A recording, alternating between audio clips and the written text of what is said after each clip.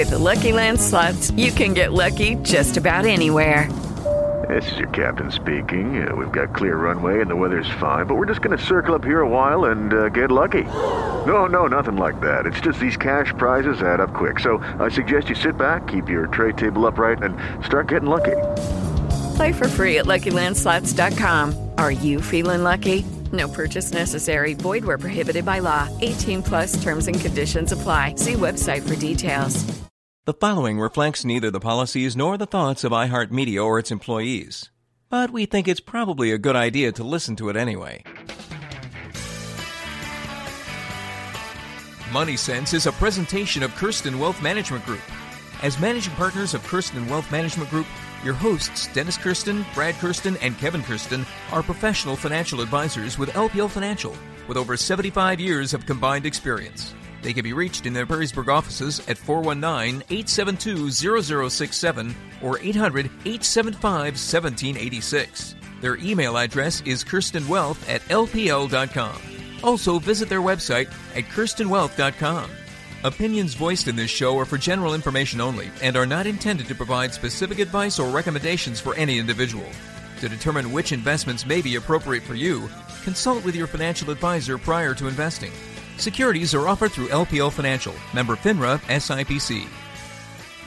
Good morning and welcome to Money Sense. You're listening to the advisors of Kirsten Wealth Management Group, Kevin Kirsten and Brad Kirsten. Happy to be with you this morning, Brad. It has been a wild week. It has been a wild month. Probably go down as one of the most historic months of all time in the U.S. stock markets, and we're here to guide everyone through it. It's a scary time for everybody, both health-wise and money-wise. And I think that that's really one of the big differences that we have in this environment compared to almost any other sell-off we've ever had is people have the twofold attack of being fearful of their own health and also fearful of their money. And so we're here to guide you through it. We got so much information here, Brad. We don't even know what to do with it. So let's get right into it. The stock market this week, here on Friday, slightly recovering.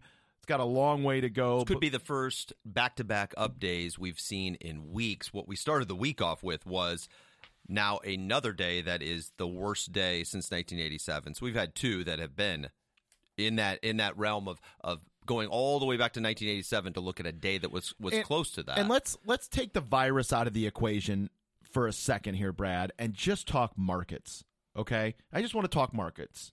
And then we'll come back to the whole virus thing and how that applies to it, okay? And just look at the numbers. Yes, historic speed of the sell-off, and there's all this uncertainty with this virus. And to a certain extent, with what we're doing as a government and shutting down businesses, the sell-off is warranted. Right. Okay? Because you're shutting down these businesses, they're going to lose a month or 2 or 3 months of business. But if we just let's take that aside and let's look at the numbers, okay? So you look at the S&P 500 in the last month, from high to low is down 30%. People say 30. Is that real? That sounds like a typo. No, that is what the market. There have been almost no areas to hide when you're looking at what the S&P 500 is down. And that includes the last week. Unless you're on the individual stock side of things, which we don't talk about here on this show, there have been. But in terms of broad market sectors, nowhere to hide, including, by the way, bonds. That's what I was going to mention. In the last week, you can, even if you take it just from Tuesday, after the big sell-off on money, if you take it from Tuesday, bonds have been worse than stocks. If you take it from midweek last week, bonds have been worse than stocks. Investment-grade corporate bonds, Brad, in the last week, so this is a 7 days, down, 5 trading days, down 8.5%. Yeah. S&P 500 in the last week, down 2.8%. Think about that. Yeah. So you think, I got a nice, high-quality, investment-grade corporate bond in my portfolio or a basket of investment-grade corporate bonds, and I'm down 4 times as much as the S&P 500. It's what we were saying. This is what we were saying and why we were selling bonds. People say, why on earth would you sell bonds? We don't know if it's over yet. To buy stocks. We know that bonds were having their best month ever. We know that there's just as much risk there. There could have been an option maybe to go to a money market, but with stocks off as much as they were, we know that when the rally happens And we're going to talk throughout the show about what the market needs to see for that rally to happen. Higher yielding. Then we know that stocks are going to go up. Bonds might stay right where they are or get worse. They'll have a much more difficult time recovering. Higher yielding corporate bonds, Brad, down 9.7. It's interesting. The higher yielding corporate bonds aren't really down that much more than the investment grade, which is kind of shocking. So, you look at those numbers and you say, well, I could have protected myself by owning bonds. Nope, not true. Yeah, and so what we're seeing day to day is if there's something like you mentioned, high quality bonds that are not off the following day, the following 2 days, they'll get sold off because it's, okay, I better sell what I can to either raise cash or sell what I can that's not down to go to stocks. And so we were doing the same thing. What was up the most is what we were selling to go to stocks and doing it a couple times so that coming out of this, you have more in stocks than you went in. And if you do that, you'll recover even faster than you went down. And that's got to be the thinking here. Now, the S&P 500 still has a yield on dividends double what the 10-year Treasury is. So I think certainly in this environment, people have to say, when you're looking at your risk, okay, people don't understand this, but this is true. The lower the market goes, if you're buying into the stock market, the lower it goes and you buy in, the lower your risk is, not higher. The higher it goes and you buy in, the higher your risk is. You're buying up, you're climbing the mountain, you're buying at the top, you're increasing your risk as it's going up. When you're buying as it's going down, every time it goes down 2 or 3 or 4%, your prospects for better future returns go up, not down. And so the question you might get then from a client or someone who is hearing you say that, Kevin, is, so this is the bottom? So you think this is the bottom? I don't know. No. But I know it's better than it was a month ago, and I know that throughout all of history, if you bought on a dip of this magnitude, that 1, 3, and 5 years out, you have outperformed what long-term averages are. Brad, Ryan Dietrich from LPL Financial put out S&P 500 corrections since 1980. Okay, and this is everything over 10%. I'm going to highlight a couple of them here because what we're in right now is much greater than your standard 10% correction. Okay, however, if you look at the 1987 crash, high to low 33.2 in 1 month, very close to where we are today. Yeah. Okay, many people would have said, if I'd have just, by the way, I have a huge chart of the whole market going back 100 years in my office, and 87 looks like nothing now. 87 is a blip, okay? 87 is barely even a check mark on the page, and that was 33%. Now, during that, people would have said, but this has never happened. We have to wait and see. Something like this has never happened. At that time, you people were saying that the trading floor was broken, the systems were broken. Yeah. That's a quite scary thing.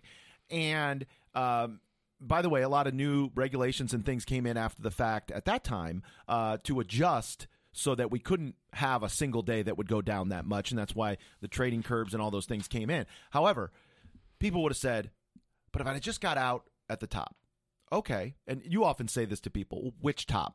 Right. Which top? Because the market over time has always made a new all-time high. Yeah. Okay? What if you'd have got it out at the top before 1987? Today, the Dow Jones, after this current sell-off at the low point, it's above that now, got to 19,000. After the sell-off in 1987, the Dow Jones was at 1,500. So do you want to get out at that top? Yeah. Because today, what is that? We're over 1,000% higher than that. Right. Okay? What if you gotten out in the top in 1999 after the tech bubble? You should have gotten out after that, right? What was the level there? Just over 10,000. We're still at 19,000. What if you gotten out of the top before September 11th? What if you got out of the bottom after September 11th? Just panic because this is unlike anything we've ever seen. 8,200. Where do you want to get out? Mm-hmm. Because we're still much, much higher after each and every one of these crises. So let's 1987, real quick. 33.2 on the downside. 1 year later, plus 22.9. 2 years later, plus 52 total return. Okay? By the way, every single time you look at one of these unbelievable rates of return you see in the market, the starting point is always in an awful period of time for the U.S. Yeah, it's not a parabolic move at the very end. Right. And if you look at 1, 3, and 5 year returns, the start point The start point is always recession. The start point is always bear market. Okay, people say, oh, well, I wish I could have participated in that bull market. Well, the only way to do it would have been to invest in the bear market. Okay? If you go to 2000, 2001, 2002, look at the bottom of the market, which was November of 2002. S&P 500 was down 32% during the correction. 1 year later, plus 40. 2 years later, plus 51. 2008 and 2009, down over 50% from high to low. 1 year later, plus 68. 2 years later, plus 95%. Now, the average in all these corrections, and I didn't add them up here. I should have. There's probably 30 corrections on here. Maybe not quite that many. Maybe 25. Average return 1 year later, 23.2. Average return on the S&P 500 2 years later, 36.7. Okay? Now, that being said, there are quite a few 30%ers on here that got worse. Like you said, you call on the bottom. Yeah. Right. And that's the thing. Those are a little bit in hindsight because we're looking at them off the bottom, so where's the bottom? And I think that's the worry for people is saying, yes, but we've never had governors shutting down whole industries and saying stay home and not giving any date for when you can come back. And I think that's the scariest thing, and that's why the market is pricing in right now a pretty bad scenario. Well, we're definitely pricing in more than a 15-day shutdown here. That's for sure. But not even knowing what that day is and them not telling us what that day is what's causing the fear in the market. And I agree. It is scary because we don't know when the federal government is going to say all clear, and maybe they never will. Maybe they'll continue to say social distancing, but we're going to say you can go back to work. However, you have all these governors that are doing all this panicking. And all these governors that are talking to people who are modeling out things that are not true, modeling out things that have not happened. And throughout the show, we're going to talk about that because there is panic of some of the things that the governor of California are saying that are not true. Now, he's saying, what if on all these fronts, and you could always do that. You could do that at a market top. But we have to go with the actual data we're seeing from the other countries that are 2 months and 1 month ahead of us on getting this. And I think the other thing, Brad, is so many times, too, when you're talking to a financial advisor like ourselves, people are looking for absolutes. Call the bottom. Pick the day. Do this. It is relative and it is probabilities. It is not absolutes. So With Lucky Land Slots, you can get lucky just about anywhere. Dearly beloved, we are gathered here today to... Has anyone seen the bride and groom? Sorry, we're here. We were getting lucky in the limo and we lost track of time. No, Lucky Land Casino, with cash prizes that add up quicker than a guest registry. In that case, I pronounce you lucky.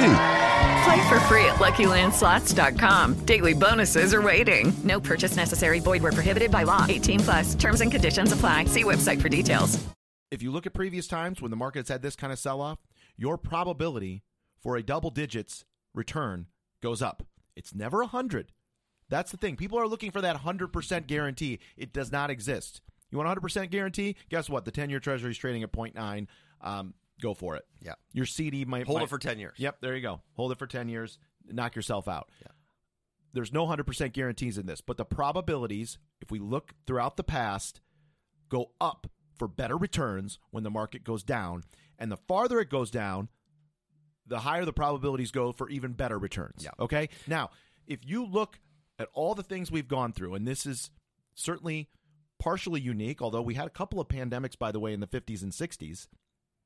We had an Asian flu in the 50s. Market went down about 25% when that happened. We've had all these other things. So let's be a little bit cautious with that. By the way, a lot more people died back in the 50s and 60s from that Asian flu, and we had less people in the country.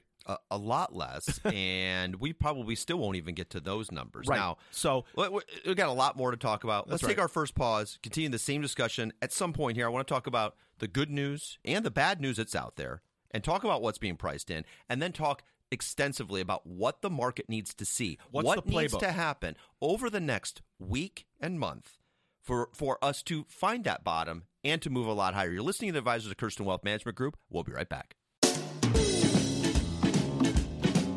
And welcome back. You're listening to the Advisors of Kirsten Wealth Management Group. Brad Kirsten and Kevin Kirsten here talking about these volatile markets and what is being priced in. I want to talk a little bit about the fact that we have yet to see. We've seen a little bit of slowdown in other countries. China had one horrific number, but they did their extensive shutdown. And so their numbers are already coming out. But even this morning, we've still, even with numbers coming through last week, even with numbers coming through the full month of February, and keep in mind this did start February 19th, we're still not seeing a slowdown, and the estimates are so low. So the number that came out Friday morning was home sales. Home sales were up 6.5%, and the estimate was for 1.5% up. The price, the increase in price on a yearly basis was 8%. That was above estimate. So even on home sales, where you would think people are just going to hibernate, home sales were still up. Will the month of March be down? I suppose it has to be. But keep in mind, the estimate will be for it to fall off a cliff. So you'll probably look at something that will say we're going to have a 25% decline and it'll go down by 15 and it'll be thought of as a positive. Well, that's going to be the case for the next 3 months. We are going to see estimates for job losses and all kinds of things that will be a 2 million number. We're not looking for good news. We're looking for better or worse. And the market is currently pricing in all of these doomsday scenarios. So keep in mind, even on the jobs numbers, Amazon announced that they're hiring 100,000 workers on Monday after the close. Very little talk about that. Talk a little bit more than that. In a good month for the entire country? Month of January was 273,000. Month of February is 272,000. So wait, hold on a second. That was an unbelievable month. Yep. And we had 273,000 jobs created. Both of those beat expectations. In the entire country. Yep. Amazon just announced one company that they're hiring 100,000 people. And they're doing it because of the current demand. They're not going to say we're hiring 100,000 people over the next year. They're hiring them over the next 30 days. But Brad, those are slave wages. What are those wages? Well, it was a $15 minimum wage, and they upped it to $17 minimum wage. And most of the workers make more. By the way, when I started working here 20 years ago, that is more money than our dad started paying us when I started working here, by the way. Okay. So think about that. Yeah. College degree, all in finance. Yeah. And that's more money than our dad's. So you want to tell me that's bad news? We don't need minimum wage. By the way, Amazon also gives full benefits, 401k, healthcare, all the other things that go along with it, too. Another one came out. I don't even know if you saw this. It came out last night. Walmart hiring 150,000 workers. Now, they're all speculating that it's on a temporary basis, but Walmart didn't say that. I mean, I think they're not giving them permanent contracts. They're going to see what the demand is. But that's 150,000 jobs. Now, if that 150,000, even if it is temporary, if it offsets other job losses, then I expect we're going to continue to see this out of FedEx and UPS and every place that is staying open and has higher demand. I mean, you'll probably see more Uber drivers and Grubhub drivers. You're going to see across the board increases in hiring that will offset some of the job losses. Now, one of the things the government did, talking about good news, this morning, coming out with this Friday morning, coming out with a loan package that says you can get a loan from the government that if you do not have layoffs in a 4-month period, it is totally forgiven. Now, that is the right plan. That's the way to keep jobs there. Yeah, focus on that a little bit because Pelosi came out and said, let's just increase unemployment benefits. Right. Tell me why that's terrible. You're incentivizing getting rid of people because you know they'll be okay.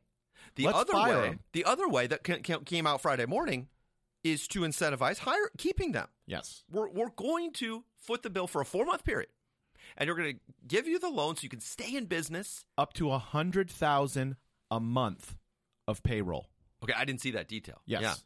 Yeah. So now, obviously, places like Walmart and Amazon, they have a whole lot more than $100,000 a month of payroll. It's a small business plan. Is it a small business plan to help the little guy that's coming out of mostly Republicans? I don't really want to get into that, but Pelosi's saying just increase unemployment benefits. We went through that already in 2008, and then we couldn't get people off unemployment. Yeah. Okay? Incentivize the company to keep paying, because guess what's going to happen after 2 weeks or 3 weeks when these people are staying home and they're still getting a paycheck? Your boss is going to call up and say, all right, time to come back to work. Right. Okay? Right. I need you back here. Well, it costs a lot to rehire somebody. If you go on unemployment, though, Brad, your boss is not calling you to say come back. So this is the key. And you have no incentive to call him to say, are you hiring again? Yes. So it is the capitalist way to get through this versus the Democratic way to get through this. So a couple other things of good news, and then we're going to talk about everything with the virus and what's real and what's not. We did hold the Christmas Eve, December 24th, 2018 level. We went just slightly below it and held it on a close. We tested it the next day, which was Thursday, and then we rallied. And on Friday morning, we started up, went down, didn't get that close to that level, but it held again, and we rallied through midday here now. I think that's a positive. I do. The other positive, and is not really being priced in, is there's a lot of dislocation and all the volatility in the market. ETFs currently, this doesn't happen too often. If you add up all the prices of the stocks that are in those ETFs, they're trading below what they should be because there's this dislocation on price. And so that will come back over time.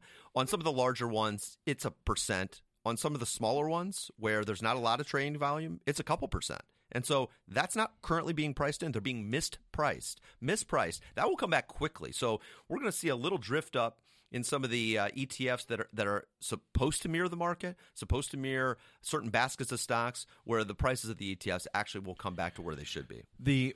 What's called the volatility index, I'm not getting in the weeds of what that is, but the volatility index, Brad, closed multiple times this week above the most fearful days of the crash of 2008. Yeah. Okay? And so when you look at the panic and the fear that's out there and you're looking for where's the bottom, the fear level in a lot of cases was greater than 2008. As measured by real things, not someone's opinion. When you turn on the news and they say, we haven't had real fear yet, we haven't had that washout yet, we haven't had panic yet. Yes, we have. One, you can see it in the days of sell-off that have been as bad as 1987, and you can see it in something like the volatility index. Pricing in the actual options activity, the fear is already here. And as at the end of the week, it's starting to roll over, and that fear index, that volatility index, the pricing of it starting to come back down. We only stayed above 80 in 2008 for a few days, and here we were all week this week above 80 and hitting record levels. So the fear was there. So I don't believe anyone that says, oh, we haven't seen real fear yet. Yeah. I don't believe it. No, I don't believe that either. And going back to some of these plans, because you're talking about the small business loan, keep your employees for 4 months, and we'll pay up to $100,000 of payroll. That's a wonderful idea. We'll forgive it after 4 months. That's a great idea. You see politicians like Elizabeth Warren coming in, Brad, and looking at a Boeing or a Delta Airlines or an American Airlines or a Hilton Hotels or a Marriott or whatever, and they're saying, if you're going to get government assistance, we need to punish you. Now, in 2008, Brad, you had banks, insurance companies like AIG taking extremely risky bets. Well, if it was a bank loaning out money they shouldn't, if it was an investment, lending money to somebody who didn't have any income, making actual mistakes and bad decisions. Now, that's not what happened with the airlines. Tell me what bad decision Delta Airlines made to cause this to happen. To cause the government to tell me I can't fly anybody to China, Japan, Europe. We have a situation where the government is shutting down your business. Shutting down your business. And now, in order to get help, the government's saying we need to punish you. What on earth is Elizabeth Warren thinking? Okay? You want to punish somebody that you caused the pain? Right. That's a mafia tactic. That's a mafia tactic. Yeah. That's like Tony Soprano. I'm going to shut down your store, and I'll allow you to open it back up if you give me a part of this business. Okay? That's what we're doing. That's exactly what I think. I just saw that. Might as well watch Sopranos because you got a lot of time on your hands. I'm going to watch it again. I'm pretty sure that's what Tony Soprano was doing. I mean, all across New York, think about what they're doing. They're telling these restaurants you can't be open.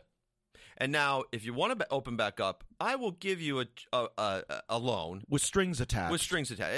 It's total garbage. And so this needs to end. And I think we're starting to see a little bit of outrage overnight on Thursday night and through Friday. Great op-ed in the Wall Street Journal about how this cannot continue. This is America. This is not China. So don't follow the Chinese. I don't want any Chinese model. No, the Chinese model of shutting it all down and that somehow fixed it. By the way, I don't want any Chinese model for anything. Anything. Okay? This is America. Okay? We'll get through it, and some people will get sick. That happens over time. Okay? We're listening people to get sick every day. Disease doctors about how to fix it, and while they're right, they're going to cause other problems. Okay? They're not thinking about the unintended consequences of shutting down a business and having so many people unemployed. When unemployment rate goes up, suicide rates go up. When unemployment rate goes up, you have a lot of other things that happen. And this is not heart attacks, depression, and stress, and that killing people. Okay, you saved 100, you're going to kill 1,000. I think that might be the case, Brad. So hopefully, at the end, as the president's listening to some of the TV shows, reading the Wall Street Journal op-ed, we'll start to wake up to the fact that we can't have an infectious disease doctor that everyone is praising. And you and I, weeks ago... Okay, round 2. Name something that's not boring. A laundry? Ooh, a book club. Computer solitaire, huh? Ah, oh, sorry, we were looking for Chumba Casino. That's right. ChumbaCasino.com has over 100 casino-style games. Join today and play for free for your chance to redeem some serious prizes. ChumbaCasino.com. No purchase necessary. Void where prohibited by law. 18 plus. Terms and conditions apply. See website for details. Every day, we rise, challenging ourselves to work for what we believe in. At U.S. Border Patrol, protecting our borders is more than a job. It's a calling. Agents answer the call, working together to keep our country and communities safe. If you're ready for a new mission, join U.S. Border Patrol and go beyond. Learn more at cbp.gov/careers. We're saying this guy's a little bit off the edge of what he wants to do to the economy to fix this, and hopefully we're not listening to it anymore. I don't want to hear Dr. Fauci's name anymore. Listen, enough of that. Doctors do the Hippocratic Oath, Brad. They have one goal, and that's to save lives, and that's wonderful. However, they don't think about anything else besides that. Okay? Especially an infectious disease doctor who has been modeling a disease that could wipe out the earth for his whole life. I mean, he's almost 80. His whole life he's been preparing for this. He's been preparing for this. Now, I don't want to downplay it. However, this is what he's been waiting for. Here's the other thing, Brad, that I don't like what's going on with this virus, and it is one of the major causes of a lot of this market volatility, is the mights and the maybes. Yeah. And I had a client say this to me as I met with him this week, the they-sayers. Yeah. They're, they say, and then the mights and the maybes. I even looked at the Toledo Blade here today, okay, and we had someone tragically pass away here in Toledo, and everyone's saying that it was coronavirus, and it very well may be, but everyone in town is talking about this, and we don't even know. And at the time the article came out, at the time of his death, they don't know yet. I don't know if they know yet. It is completely tragic. We don't want anyone to die ever of any disease, by the way. Yeah. But why are we causing panic when we don't even know? My point with what's going on with the media is report what is known. Report what is known. Why are we reporting maybes, mights? And that's my problem with even Gavin By the way, on the same page California. of the Blade, I saw something about the economy. And the word might or maybe was in the title, okay? And I don't have it in front of me at the moment. But why are we dealing in mights and maybes? And that's what Gavin Newsom is doing. He's predicting. Gavin Newsom, the governor of California. He has nothing to back it up, but predicting that 70% of California is going to get it. According to what? Not one model in any country, even Italy, is that. And I want to shift a little bit to why it's worse in some of these other countries and no one's talking about it. Okay, Italy's population and even Wuhan, China's population density is magnitudes higher than ours. Okay, so let me go back a little bit before you get into this. And hey, listen, folks, we're fired up about this because I feel like people are suffering just as much on the economic side as they are on the needlessly as they are on the physical side. Not because this is not a legitimate virus, not because this is not something we should worry about, but because things are being reported that aren't true. Yeah. Or things aren't being reported that are the mights and maybes of the world. Yeah. Okay? So going back to the social distancing that we're talking about, Brad, okay?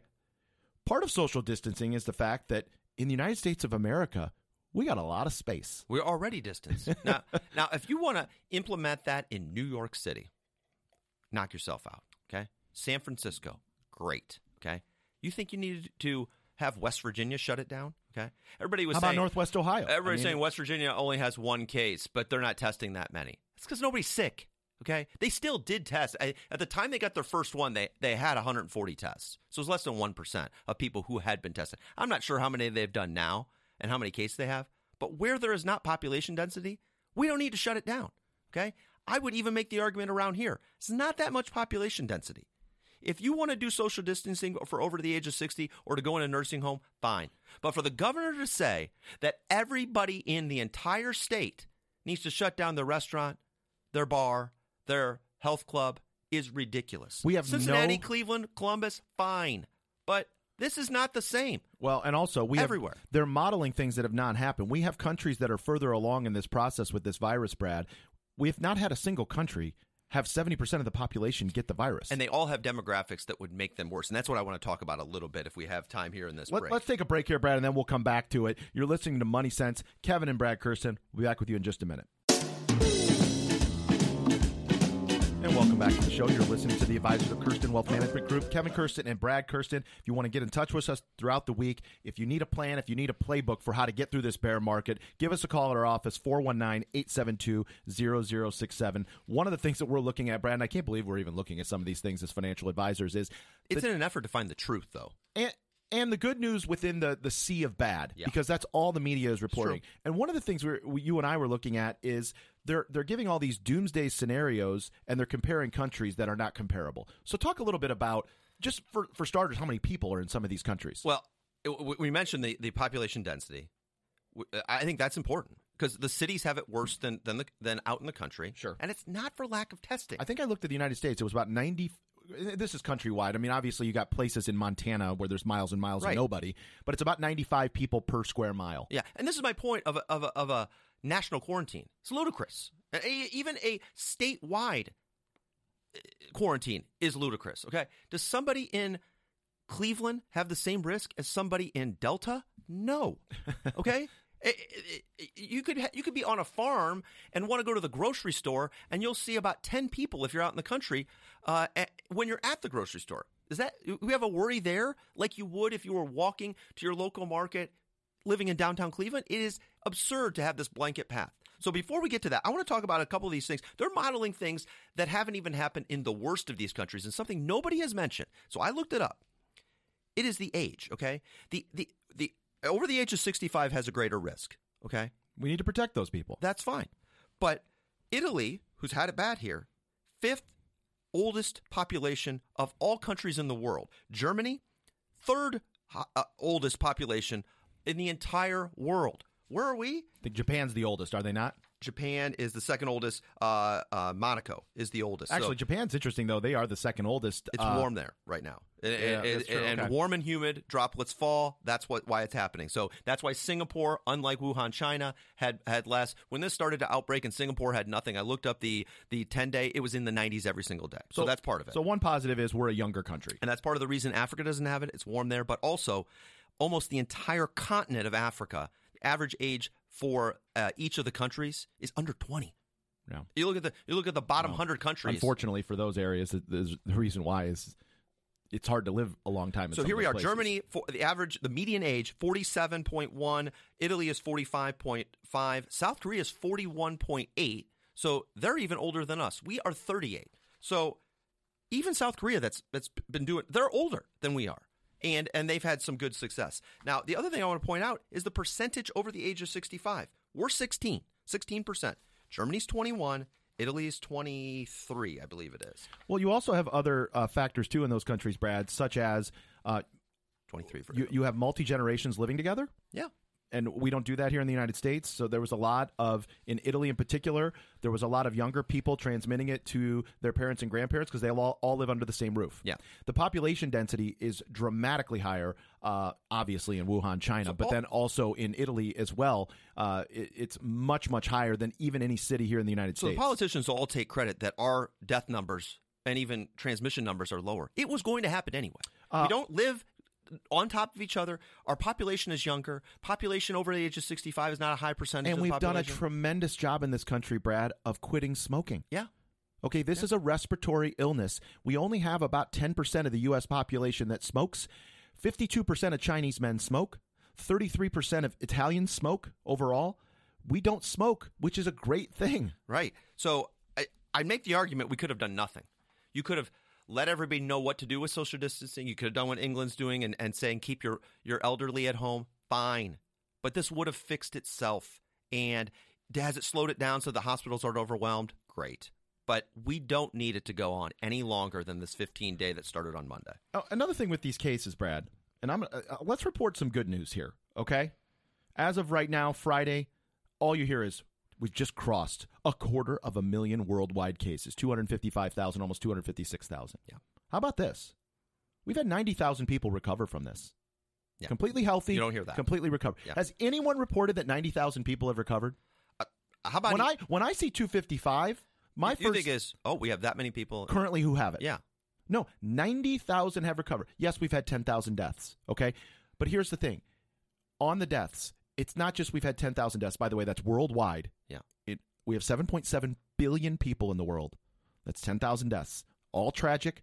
However, you don't know what the health status was of each one of those people and whether or not they would have made it under other circumstances. Yeah. The flu. No. If somebody is dying of any other disease and they happen to contract this, this is the tally mark is going on coronavirus, not on cancer or another flu that they started with or something else. So we've had 90,000 people recover.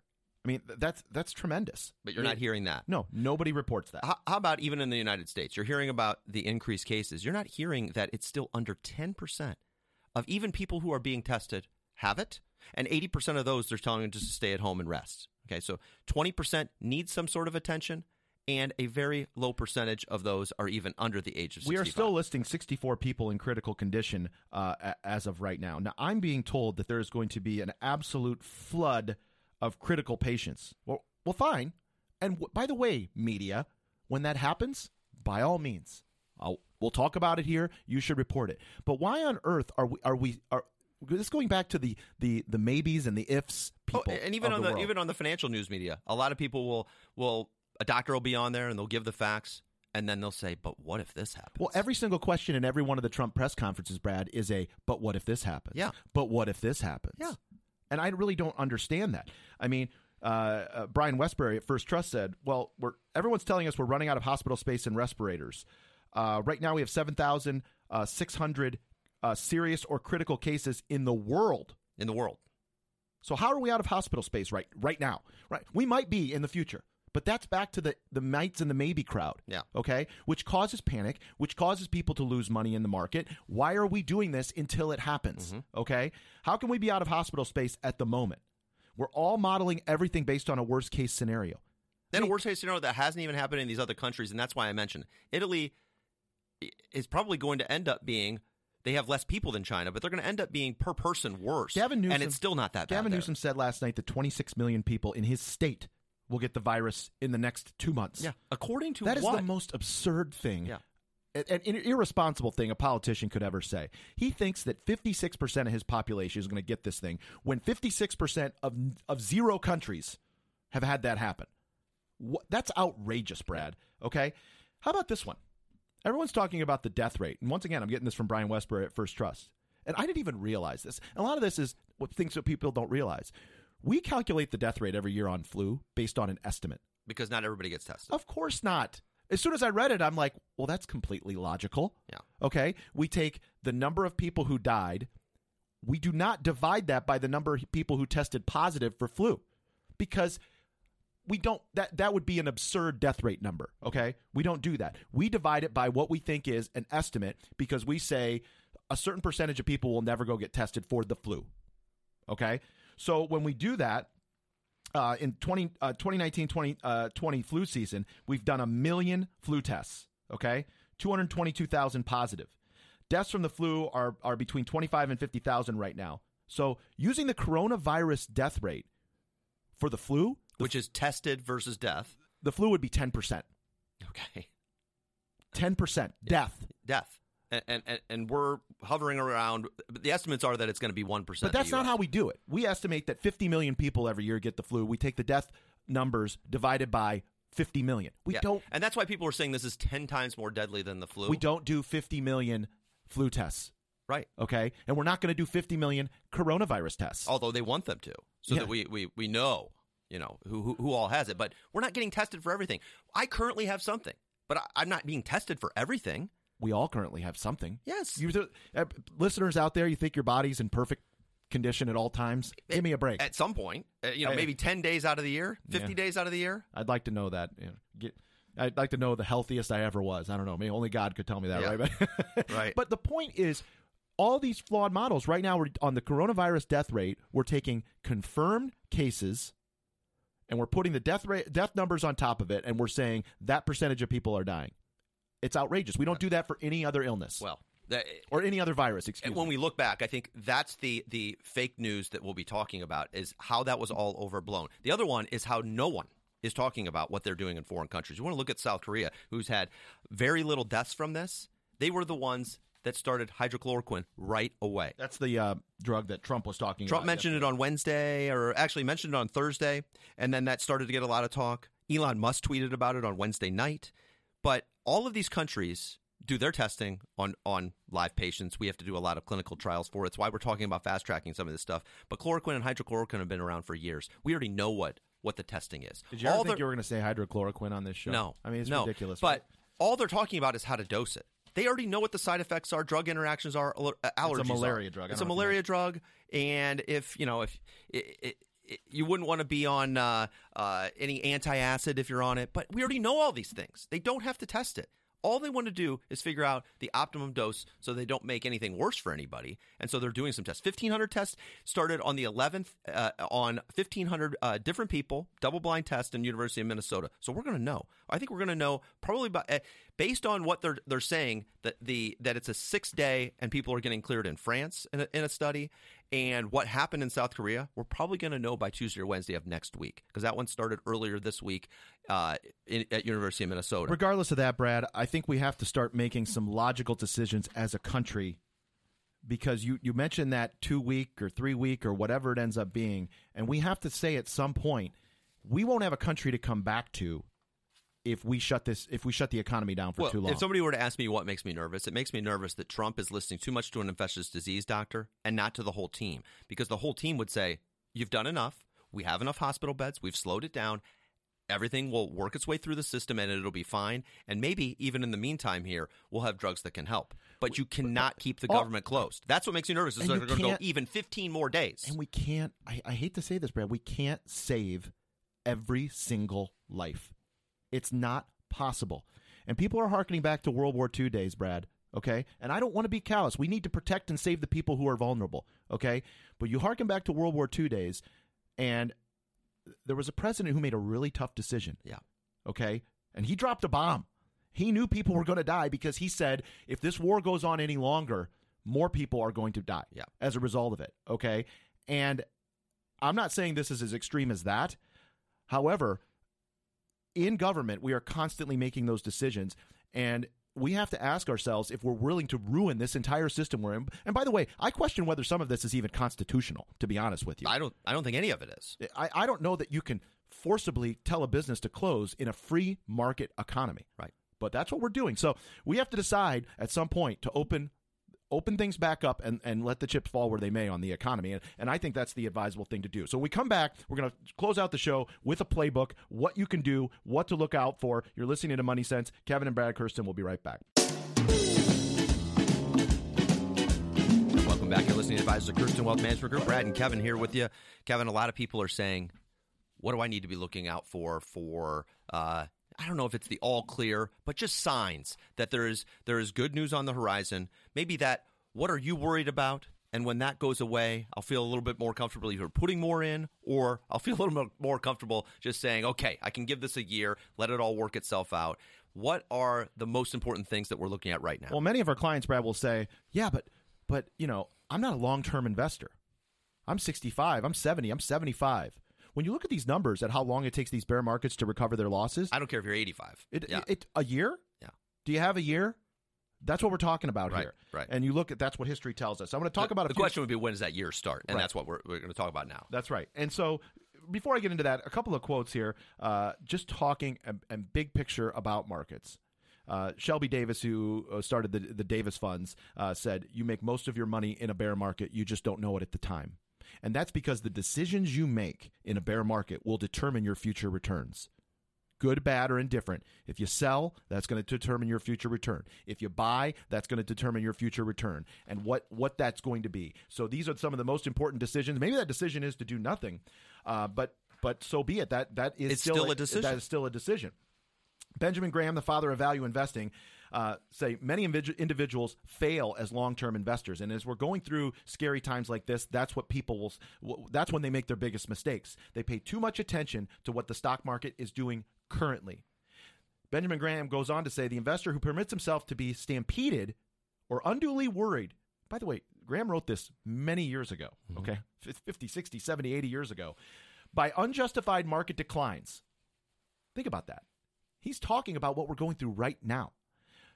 The investor who permits himself to be stampeded by unduly worried by unjustified market declines in his holdings is perversely transforming his basic advantage into a disadvantage. Investors would be better off if his stocks had no market quotation at all. For then he would be spared the mental anguish caused to him by other persons' mistakes. Right now, what you're seeing on the ticker every day when you see that Dow Jones go up or down, that's somebody else's mistake that you're not making. Okay? Stock prices today are the transitory opinions of Mr. Market, Benjamin Graham goes on to say, who is often emotionally unstable. Mr. Market did not carefully value all the companies in the market today and decide they are now worth less. No, he woke up in a panic mood, indiscriminately marked them down as if they were overripe bananas at a grocery store. Stock prices on your screen today say nothing about what those companies are worth. Nothing at all. Valuation is all that is going to matter in the long run. I promise you one thing, the value of your companies does not change 8 to 10% day to day. Okay? So what's the playbook? Check out our website, KirstenWealth.com, the Road to Recovery playbook. We go into the things that we're looking for. It's a great read, KirstenWealth.com. Go check it out, Brad. Here's the 5 key things we're looking at that we think will turn this thing around, that will allow the bear market bottom and what to stage we're in. And what stage we're in, okay? Couple minutes left here, but let's go through it real quick. Confidence in the timing of a peak in new COVID-19 cases in the United States. We don't know that yet. Yeah. Okay? If it goes on other countries, you can kind of pinpoint what it's going to be. We're testing a lot more. We're testing a lot more, so these numbers will go up. But if you look at South Korea, their entire arc, we talked a lot about flattening the curve and the arc. Their entire arc took from February 22nd to March 8th. On March 3rd, they hit their peak. And they're having 2,000 people per day coming off, being completely cured, okay? They only have 6,000 current cases. By Sunday of this week, South Korea might have 0 cases. Italy's a little bit worse, but the time frame was the same. March 7th, they're probably going to peak out sometime March 24th. Their high day might be today or tomorrow, somewhere in that range, if they follow the South Korea model. Everyone, for the most part, down to minimal numbers, will be cured in Italy probably by mid-April, okay? If their measures are even more draconian. So you look at the U.S., where will that probably put us? Somewhere around the early part of April, okay, if we follow the South Korea model. With a peak when? With a peak sometime March 26th or 27th. We don't know. That's if we follow the South Korea model is what I'm saying. So we're monitoring that daily. Visibility and the probability of a U.S. recession. This is this 15-day thing that I'm talking about. Yeah. More and more likely we get a recession if we go beyond that, Brad. Have the markets already priced in a recession. So the only thing we're a maybe on is where are our cases? How bad will the recession be if we get one? Markets have already priced a recession in. Yeah. That's already there. Right. That's number 3 on our playbook list. Okay. That's the thing that people have to realize. Absolute terrible news. The worst recession in 50 years is already factored in. That's a good thing. That's good news that it's already factored in. Right. Because all we need is less bad news to come forward, like some of those housing numbers you mentioned earlier. Sentiment, technical analysis indicate there are limited sellers remaining. We are, on all measures, we've seen a complete washout there. And finally, and this is a maybe, are the policy responses enough to restore confidence in the American people? On the way out, I think it'll help, but we just need to know that we are on the way out, that you're not going to require businesses to stay shut anymore. That's what I need to see. So we go into much more detail on our website, KirstenWealth.com. Look at our weekly market commentary, Road to Recovery, that will give you the playbook to allow you to weather this storm, and we will get through this, people. We've been through so many things in this country. We've always come out the other end, and we'll be studying this for many, many years to come to see if it was the right reaction or if it was an overreaction, and we'll follow it week to week. Keep listening to the show. You're listening to Money Sense. Kevin and Brad Kirsten. We'll talk to you next week. You've been listening to Money Sense, brought to you each week by Kirsten Wealth Management Group. To contact Dennis, Brad, or Kevin professionally, call 419-872-0067 or 800-875-1786. Their email address is kirstenwealth@lpl.com. and their website is KirstenWealth.com. Opinions voiced in this show are for general information only and are not intended to provide specific advice or recommendations for any individual. To determine which investments may be appropriate for you, consult with your financial advisor prior to investing. Securities are offered through LPL Financial, member FINRA, SIPC. It is Ryan here, and I have a question for you. What do you do when you win? Like, are you a fist pumper, a woohooer, a hand clapper, a high fiver? I kind of like the high five, but if you want to hone in on those winning moves, check out Chumba Casino. At ChumbaCasino.com, choose from hundreds of social casino-style games for your chance to redeem serious cash prizes. There are new game releases weekly, plus free daily bonuses, so don't wait. Start having the most fun ever at ChumbaCasino.com. No purchase necessary. VGW Group. Void where prohibited by law. See terms and conditions. 18+.